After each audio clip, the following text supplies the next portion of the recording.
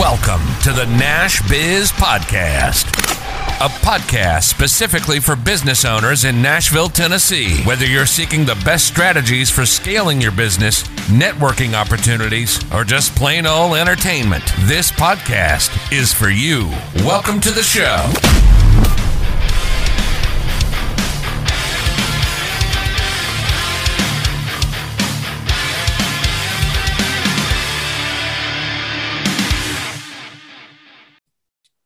What is up, everybody? My name is Brady Morgan. I am one of the hosts of the Nash Biz Podcast here with my co-host and business partner, John Trusty. Today, we have a very special guest, Janet Ivey, the creator and CEO of the award-winning children's series, Janet's Planet, and she is committed to enriching the lives of children via education and live performances, TV, and online programming. With over 29 years in the children's entertainment, education, and space science outreach sector, she has captivated Nashville and beyond with her work. She has received 12 regional Emmys and 5 Gracie Awards for her children's series, Janet's Planet, that airs on 140 plus public television stations nationwide.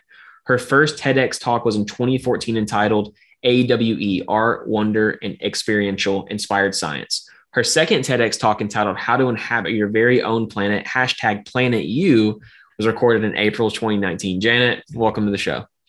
Thank you for having me, Brady. Yeah, I appreciate you coming on. I will say there was another paragraph that I didn't add, but you know, there's a lot that you've done, and I'm sure a lot of things that you've seen. And I'm really interested, right? Because I think there's two sides to what you do. You know, space exploration is very popular nowadays.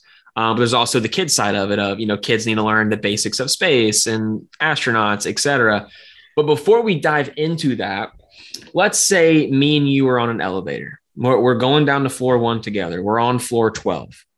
How would you introduce yourself to me and my audience before we get to our destination? Oh, I love this question. I would say, hi, my name is Janet from Janet's Planet. I like to travel at the speed of thought. I want to explore the stars. I want to inspire our youth. I want to make the world a better place. And then you go, who is this unicorn on the elevator? No, that's perfect. No, I think the energy is all you need, you know, but let's start with Janet's Planet, because I think that's the core of Janet Ivey, is Janet's Planet. How does that come about? What is the journey from Janet, you know, the ambitious entrepreneur or whatever you were, to, hey, I am hosting a TV show that's on 140 plus stations? So I have to go back. So let's go back in the Wayback Machine. So I have been in Nashville since 1985. I started Belmont.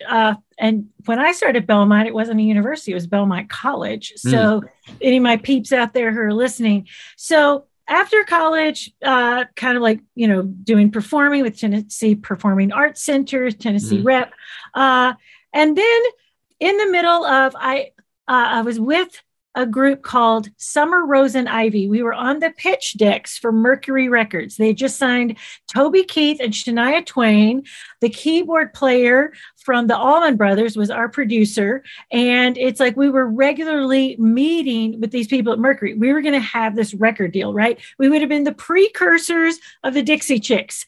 Well, in the middle of this like potential record deal happening, everybody's got this story if you're in Nashville, right? I'm like, you know, I got to still make money, right? I still got to pay the bills. So I get this call from Opryland, and they're like, hey, Janet, you know, you've gotten really close before. I grew up in Covington, Tennessee, home of the Charms Blow Pop and birthplace of Isaac Hayes. But it wasn't like they were teaching, you know, like dance and, you know, musical theater dance down that way. There were lots of cotton fields and blow pops and soul music. So there wasn't that going on. So I could always pass the audition at Opryland, you know, with music or with my acting, but I did come in there and like want to dance, and they'd start saying things like Pas de Bourrée, and I'm like, I got nothing. Just keep it up here. Everybody just keep looking at the face. I'm smiling up here. So after several years of that, anyway, so in the middle of this, Summer Rose and Ivy, Nan Kelly, who many see hosting Circle Access and you know, the Opry, that was her name at the time, was Summerall. So it got, you know, denoted down to Summer. So she was in. Another great gal named Cindy was part of this. But so Opryland calls, says, hey, we got this little summer job. We don't know if you'll want to do it. It's going to be with kids, a puppet, a big costume character. And I was like, sure, it's 3 months of work. Yeah, like fine. I walk in. So when everybody's going, where did Janet's Planet again? It was that moment, May of 1992. I walk in and these like 8, 9, 10, 11-year-olds, hi, my name is, and what's your name? And all of a sudden, my inner 10-year-old was home. Now, what eventually happened with the old group of Summer, Rose, and Ivy, Mercury and Polygram merged, that deal went away. I'm no longer going to have a record deal. And it was curious because my heart wasn't broken, because I was like, oh, that just gives me more time to work with these kids. So in that, between 92 and 97, I did something called the Opryland Kids Club. And it's weird. I literally still have people who will send me a picture of their kids sitting in my lap or dancing with me on stage. And remember that time at Opryland, my kids loved you. And so I will just tell you that I think that in that moment of 1992, I was awakened to the fact that there was going to be this through line of children. During my tenure there, I looked around and you ask, how did it come to be? It's because I got a bunch of no's. Because in 1996, we had just done this little video and I walk in with all of my, jubilation. Hi, you know what we need to do for TNN? We need to have a kids show because there are lots of grandmas and grandpas that babysit kids. And here's how we could do it. And, and so the guys in suits going, let's keep an eye on her. She's getting too big for her britches. Ooh, that is language that is so 20th century, right? And so I was like, and the minute that the suits said, watch it, Janet, you're dreaming too big for this, a product you do not own, I went home and thought, you're right, I don't own it and I care about it deeply. So I better figure out something I can do that is mine, that I can care about deeply and is nobody else's, and nobody's going to tell me to stand down. So the genesis of Janet's Planet happened right there in Opryland. Thank God for the suits that said, settle down, because it was the entry point for me to go, what could I create? And I thought, I love science. I love the solar system. And I don't know if you guys some of you may remember in the late 90s, Bill Nye the Science Guy and Beakman's World were about the only things you could find in science. There wasn't like a female science role model. Because let me pose this to you and your audience. And I want you to respond in the comments if you can name somebody. When I say Bill Nye the Science Guy, Neil deGrasse Tyson, who is their female equal? And I hear the crickets. Janet Ivy. Well, bless you. I love you already. but truthfully, guys, it's like most of the people will name, the Magic School Bus lady before they'll name an actual female. So I planted my flag there back in 1996. One of the kids' dads happened to be an attorney, and he was like, well, what do you want to call this thing you want to do? And I was like, well, I got called Interplanet Janet, in Schoolhouse Rock. And he's like, well, you can't have that. And I was like, what about Janet's Planet? And he's like, let's do a trademark search. And what Janet had not, grabbed that already, I don't know, but it was kismet and meant to be. So at that point, I had a reputation of hey, if you need kids for a video shoot, why don't you call Janet? And so very shortly, I was like the old woman in the shoe. And of course, I got all the flavors. So let me know. And probably around the time that I was I didn't even know what Janet's Planet was going to be, but I was filing for the trademark, right? And the service mark. I knew it was going to be kids, science, solar system education. And then I get a call from Sana Joe, who is a producer at Nashville Public Television. And she goes, we've had auditions for this ITV series, but we still haven't found the right kids who can really pull off the dialogue. Do you have anybody? It's like, how many do you need? So I sent her 5 of my best. She hired all 5. And Sana and her husband created Mother Goose Club, which many of your parents out there may be watching there on YouTube. It's a humongously popular YouTube series. Sana opened the door for me at public television. And I have been directing or choreographing or assistant directing Mother Goose Club since 2008. So always remember that those relationships that open the door for you can possibly be those relationships that are long-term that can go on for years. And it just kept going. The door opened. When I was pitching Janet's Planet as this like half-hour series, and this is how we're going to do it, I got a lot of no's. And there was a new vice president named Beth Curley who had just come down from Boston. She didn't quite know what to do with my big Southern, hi, how you doing? Hi. He was like, stop it and slow down. I kept trying to get a meeting with her, but then finally found out the secret sauce from the receptionist there that Beth really loved Paul Newman dark chocolate from Whole Foods. So I went and bought 20 chocolate bars and basically covered her desk in chocolate and says, all I need is 30 minutes. And that is the moment she goes, okay, I can't say no to anybody who gives me chocolate. We sit down again. I give her the big blue sky drink. This is what it was. She's like, hey, slow down. We don't have the money for that. But what we do have the money for is you can do an interstitial series. And I was like, sure. Thank you, ma'am. I had to go home and look up the word. I was like, what? And so interstitial is just these short little segments at the top of the hour, at the bottom of the half hour. And all I can tell you is that it's like hopefully passion and energy covers a lot of mistakes.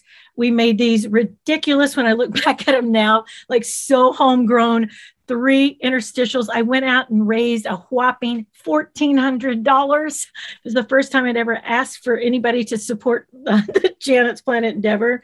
And then we ended up winning our first regional Emmy with those. And the story goes on from there.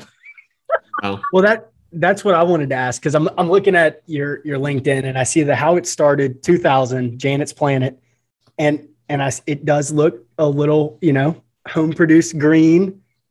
And then you're on with the guys from NASA working with the humans to Mars. So how did you transition from a children's TV show, although wildly successful, to something as serious and important as moving life to Mars? So again, showing up. It's like, you sort of want to have, like, when you hear somebody talk about their life or their career trajectory, to go, come on, give me the real secret here. And all I can tell anybody who's listening is I just kept showing up. It's like, we kept, it's like, as we began to win regional Emmys here at Nashville Public Television, other stations says, hey, we don't have a lot of content, and this is great for filler and for putting into these bumpers. Can we use it? Sure thing. And then shortly, kids, I can occasionally get a free Starbucks. I drive around in my Janet's Planet car, come up to the window, and they're like, I've seen my childhood. Your coffee's free today. I used to watch you all the time on public television.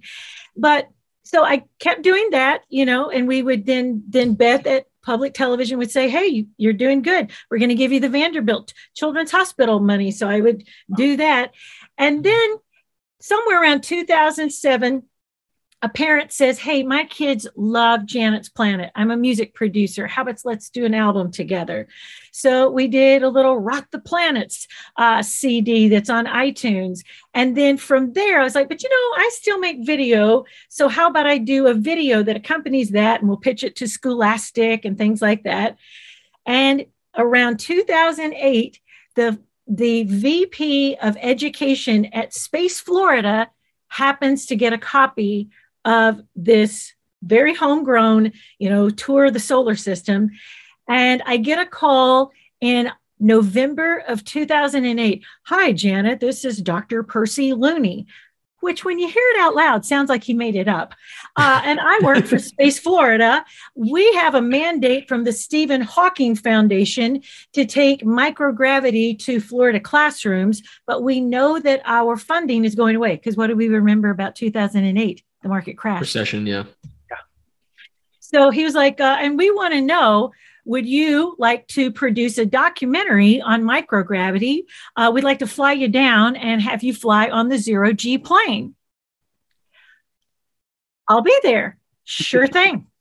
And so Crazy, right? So it goes from this, like just doing your thing, spreading it out to as many stations that will carry it, getting finally kind of like, National Educational Television Association to say, yes, we'll upload it and offer it to as many people as possible. So we produced this video for Space Florida. In January of 2009, Dr. Looney calls and goes, hey, the situation's bad. Our funds to finish this project have been frozen because of everything that's going on. I was like, oh, Dr. Looney. And I don't not do what I say I'm going to do. So you will get this documentary. So we finished it. It wins a STEM Florida award. We win a regional Emmy award. And because of that documentary, I meet Buzz Aldrin. Wow. A friend of mine, I know you can't make this stuff up. There's no way to write this down, right? So in 2009, Buzz Aldrin is going to be at the Southern Festival of Books right here in Nashville. My friend Angela wins the Twitter contest and to be the first in line to get his autograph. And she goes, oh, this is the day of my daughter's first birthday. Just go and get me a book signed, but you should be first in line anyway. Well, every entrepreneur should be prepared. So in my pocket, I've got my DVD and my business card. And I don't know what I thought I was doing, but I thought I might as well hand this to the guy himself. And, who knows what can happen. So I listened to him speak. I'm thumbing through his book, Magnificent Desolation. Well, he is not only, the second boot prints on the moon, but he's also flown on the zero-G plane like 6 times. So I thought, that's my open. So I'm standing in line. It's a little chilly October day. And it's like, hi. And it's like, hi, sir. And he's like, hey, I produced this with Space Florida. He's like, are you a teacher? It's like, well, kind of like an educator, communicator, science reporter kind of person. We need more people like you. He slides his card back to me. He's like, stay in touch. Signs my books. I look down at his business card. It says rocket hero, astronaut. I mean, stuff that you normally don't get when somebody passes your, their business card. So I come home, I write what I think is I spend a week writing what I can think is my best conceived letter ever, making my case that, and we're not building with the raw materials of, titanium and steel. I'm talking about building with the raw materials of minds. And about 2 weeks later, I'm driving to teach, an acting class. I know it doesn't quite compute, but you do what you got to do when you're an entrepreneur. And I get this call. Hi, Janet, this is Buzz Aldrin. And I, for a moment, thought there were a few of my production buddies punking me. You know what I mean? Like, hey. So I was like, I thought I'll play along. Yes, sir. Well, we're here and we're about to go to Princess somebody's thing. And I'm like, are you ever in Memphis? I was like, well, I grew up near there. Well, we're going to be at the Blues Ball. Why don't you come on down there and join us? I want you to be part of my Buzz Aldrin Share Science. And maybe you can become a Share Science ambassador. Sure thing, sir. So all I can tell you, it was a little bit of kismet and showing up and just being bold enough to slip those things across. In 2010, I'm giving a speech and at the Space Investment Summit, literally asking for funding again for Janet's Planet. And I had made up this last slide that basically said, honoring that bold step of Apollo by taking an even a more giant leap in education. Well, Buzz Aldrin at that time in 2010 had just been on Dancing with the Stars. I had no reason to expect him to walk into the room. As I am taking the stage, it was right after Nashville's flood. I had gone to volunteer and we had gone down to help some people on Murfreesboro Road. I had bronchitis because of the mold that we'd been inhaling because as we were helping people clean out from the flood. So I am literally trying to gargle in anything to get up there and just get my 10-minute speech over. In walks Buzz Aldrin and sits on the front row. After my speech, he sits down. I remember meeting you in Nashville and I remember talking to you. We need to do more things together. That entire time in Chicago at the International Space Development Conference, it was wherever I ended up. Hey, Janet, come over here. He gave me such immense street credibility that people then within a few years are asking me, come Janet. And we've heard Buzz talks about you all the time and the education that you do. And even then it was way smaller than what it is now. And then I kept showing up and I'd get asked to be on a Women in Space panel. Well, I've never been to space. I'm just encouraging the future ones to go. And then I get asked to be on the board of governors for the National Space Society. And then I kept showing up at these different conferences, and Explore Mars didn't really have an education plan. And I'm like, hey, I like you guys. You're small. Let me help you. And in 2019, the now President Emeritus Artemis Westenberg, who lives in the Netherlands, was going to go and start up Explore Mars Europe. And she was like, you're my pick to be the president of Explore Mars. And I'm like, are you sure? Don't you want somebody with some fancy alphabet soup after their name? She goes, nope, I like what you do for the kids.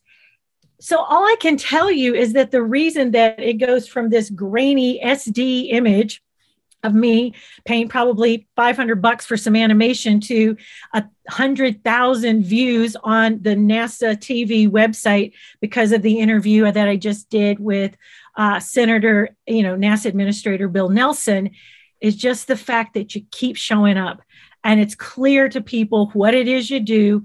I am a shepherdess and guardian of the future generation of space explorers. I am the, kind of like that curator of like talent and intended to raise students up to stand in their magnificence. And you say it loud and long enough and people go, oh, all right, come on along, come. And it's a crazy pathway, but here I am. May of 2022 is looming. So 30 years in the making. And then really Janet's Planet, when I consider when we first did our first real episodes in 2000, we got a 21-year kind of span here that if you simply keep going in the direction of that thing that you want and aspire to, it inevitably happens because they're going, we might as well give her something to do. This chick's not going away. Yeah. Compounding interest of taking advantage of opportunities. Yeah. No, it's interesting, right? Because before we started recording, we're talking about this journey of, you can see the success, but there's lots of struggles along the way. And I think people stop going because they hit obstacles they don't know how to get around. So they stop, they quit because they think, okay, this is it, just not in the cards for me. So what are some of those things? Like, I know, you have to keep being persistent, and when things don't look good or not looking up, you just have to keep going. What are some of those things where you might have questioned, like, is this the right path for me? Oh, goodness. In 2006, when I thought I had a really great pitch deck, I pitched to Disney, I pitched to Nickelodeon, I pitched to Discovery, and it was no. And then a few years later, Disney's trying to come out with something called Janet Saves the Planet, which we fought and won because encroached too much on our brand and our trademark.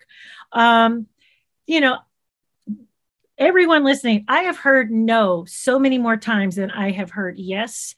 It's like, in my mind, it's like one of the things that I deal with here at this place and time is like, oh my gosh, why couldn't I have known now what I know? I would know maybe how to get to that global brand. Would it have been that series on the Science Channel or Space Channel? And I don't know. I think along the way, what you have to do is you have to have some reality that, there are going to be years your ROI is going to be, woo, we made it.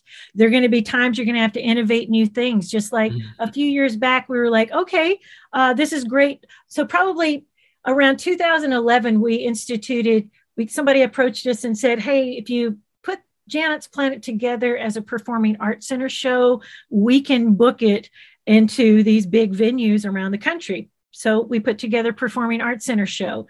Out of that, it bubbled into, well, what else can you do? Like hands-on science? Can you create some camps or stuff? So then we created the Janet's Planet Astronaut Academy and had a brilliant couple of summers doing that. Then COVID. And I was like, oh my gosh, you could just see everything fall away. And so I probably cried in my coffee one Monday afternoon during lockdown in March and says, I got to be with kids. We went online, said, hey, join us here on Zoom. Who wants to learn about the solar system? The first day we had 26. The next day we had 76. I asked industry leaders in space and tech and engineering and every, kind of like science thing that I know. Hey, you want to come talk to a group of kids? What else are you going to do? You're sitting there in your pajamas. Come on. And so we created this kind of like Janet's Planet Online Astronaut Academy. And we've still got students who are continuing with that. So I think it's a matter of reality.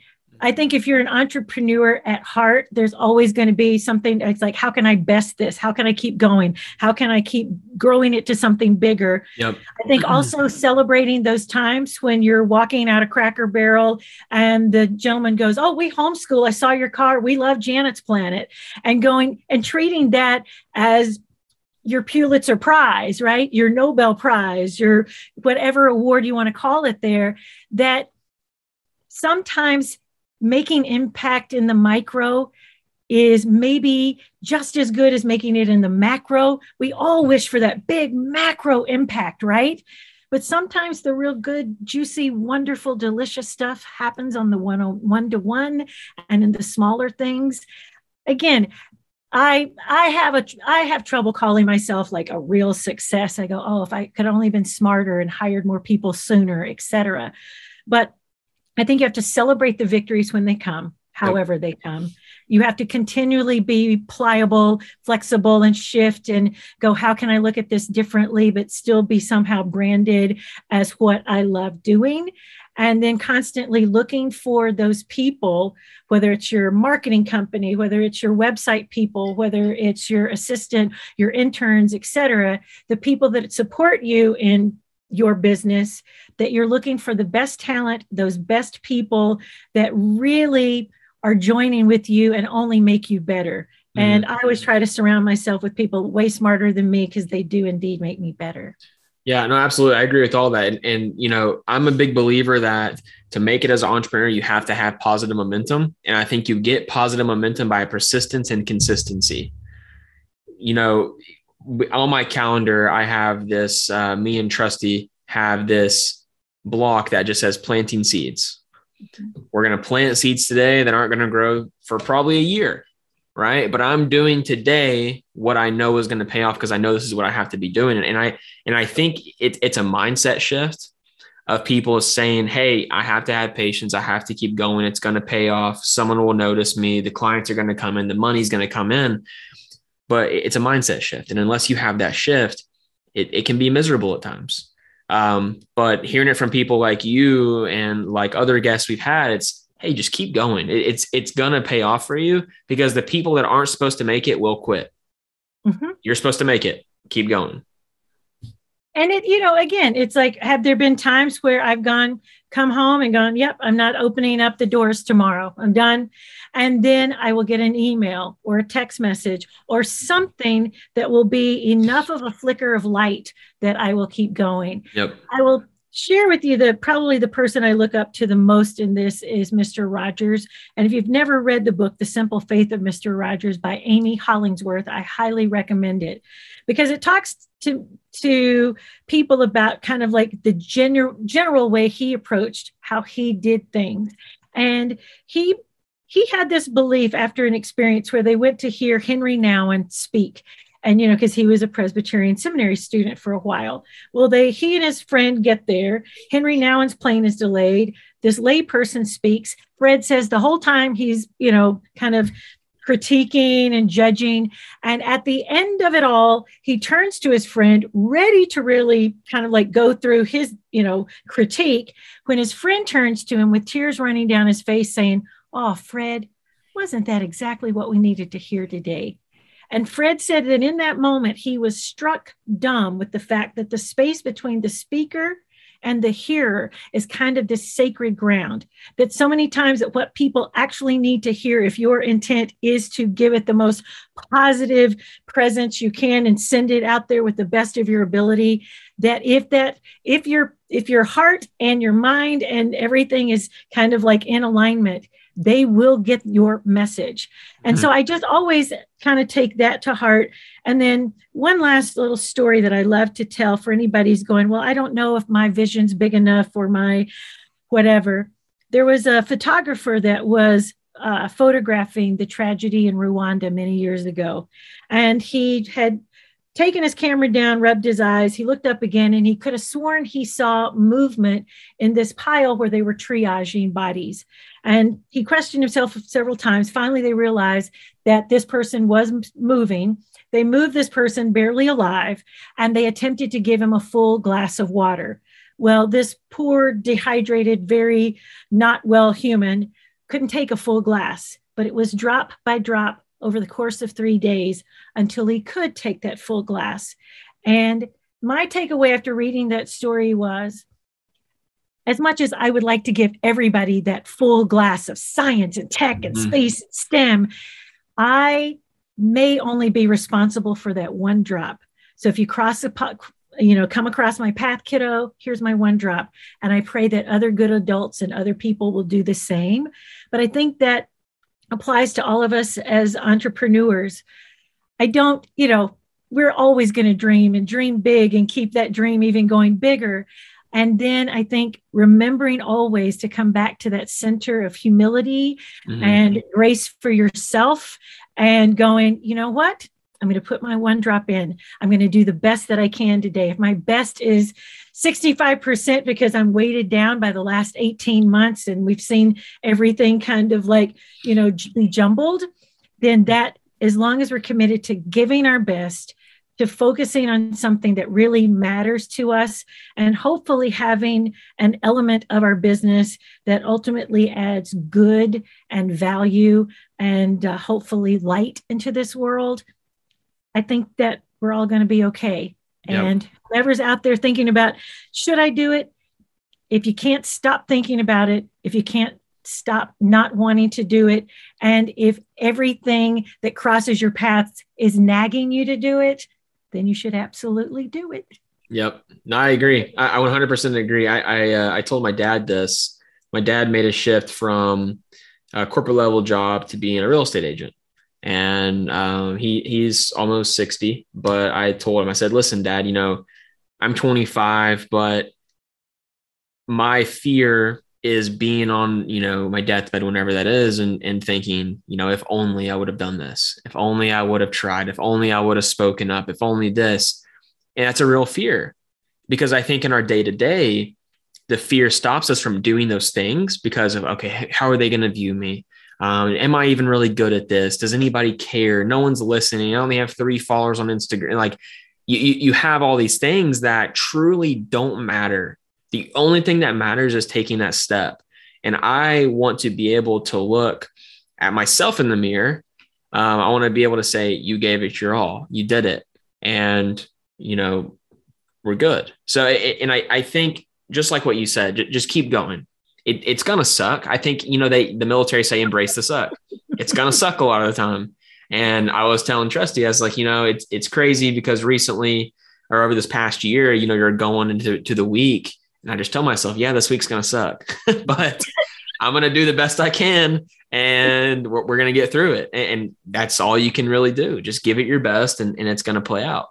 Well, it's like, it becomes real glamorous when, I'm still loading the truck, or I'm still part of the crew when we're loading into performing art centers, or, hey, I'm still at the living room looking like an Amazon warehouse when I'm, kind of packing up to go and do these camps. And I've got an intern and then my assistant, and we're all trying to get that. And so, yeah, it's, trying to streamline that. And, you read books like Tim Ferriss's Tools of the Titans and things like that. And yeah, it's like, that's where we all want to go. Yep. But I think, again, it's like, I see all too often people who get to certain levels and then don't remember how many people helped them along the way. Yep. And I don't know. I'm a person who says yes. So if anybody connected with me on LinkedIn, a student or somebody's like, well, how did you do XYZ? I have done my best to say, let's have a conversation. It's like, I've got 15, 30 minutes here. Let me see if I can introduce you or be the conduit to maybe where you need to go. I may not be able to help you, but at least I can be part of assisting if I can. And I need to do that because I do think that is the one place that I feel like every entrepreneur can do is give back to those who are coming up behind them. Like you can tell them your pitfalls. I wish, this is my pitfall. I wish when I'd started out, I had created that 5 to 7, 10-year, 15-year plan.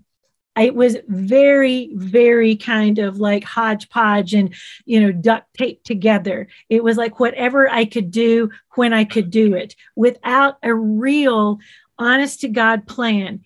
And had I known that would have so helped me propel, and who knows what I might have been able to create had I been able to do that.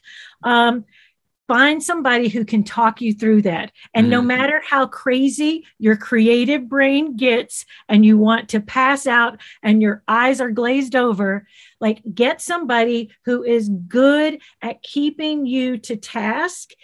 It's like it's taken me probably until the last, I'd say, 5 to 10 years to finally go, okay, I need you to be that for me in my company, because I will be the big visionary that comes up with 15 things we could do. And then they go, nope, we're just going to do this right now. And we're going to hold to this. So that is what I regret. If I have a regret at all, it is that starting out, I didn't sit and take a week to a month, whatever, and make myself at least try to envision where I wanted it to go rather than letting it rather organically happen. Granted, I've been supremely lucky in all the ways that it organically happened, but I think that's just kind of dumb luck. I wish I would have been that business that would have really been able to go, this is where we grow it. This is where we scale it. That was my mistake early on in my 20s. Well, and I think too, you don't know what you don't know, and it comes with experience as well. But Janet, as we close, we've talked about a lot, and this has been awesome. I love your energy. I love, the story that you told us about, from nothing to, hey, this is Janet Ivey, Janet's plan. And that's powerful. That story is very powerful. But as we close, you think about, okay, consistency, persistence. People are going to say, okay, got it. Heard that before. I just got to keep going. It's not that easy. It's not always easy to just keep going sometimes. If you had to tell people one thing of this is how you keep going, what is that one thing? I'm pausing only because I want to make sure it's truly my one thing. This is good. That is good.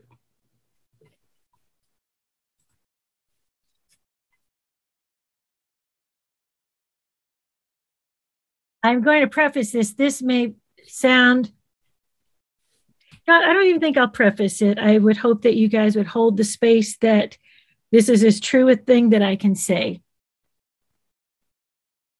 The moments that I have felt like giving up or wanted to give up, there was always a child that was the reason that I wouldn't.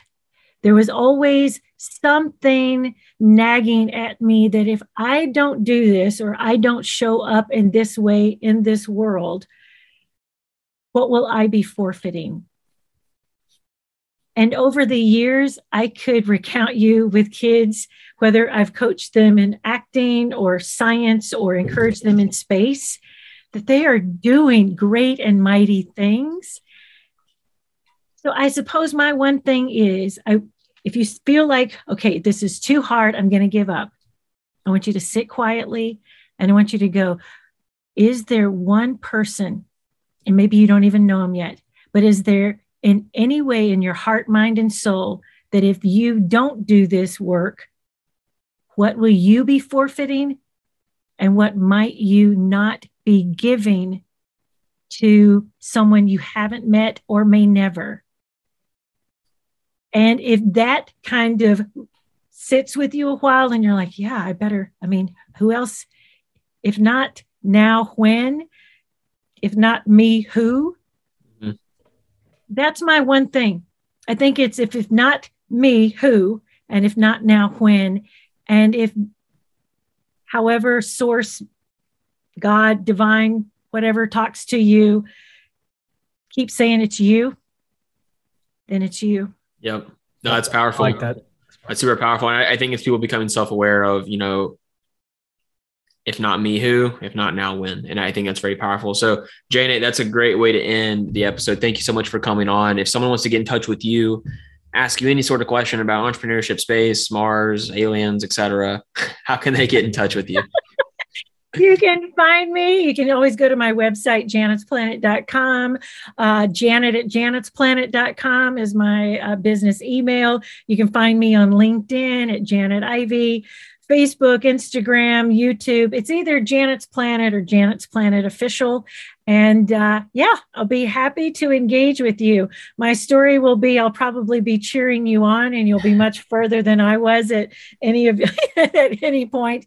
But I love to cheerlead. So reach out if you will. Awesome. Well, thank you so much for coming on. We definitely appreciate it. Thank you so much for having me. Thanks, Janet. Thank you for listening to this episode of the Nash Biz Podcast. We post new episodes every single week, and we'd greatly appreciate if you would subscribe and leave us a review on Apple Podcasts. We'll catch you next time.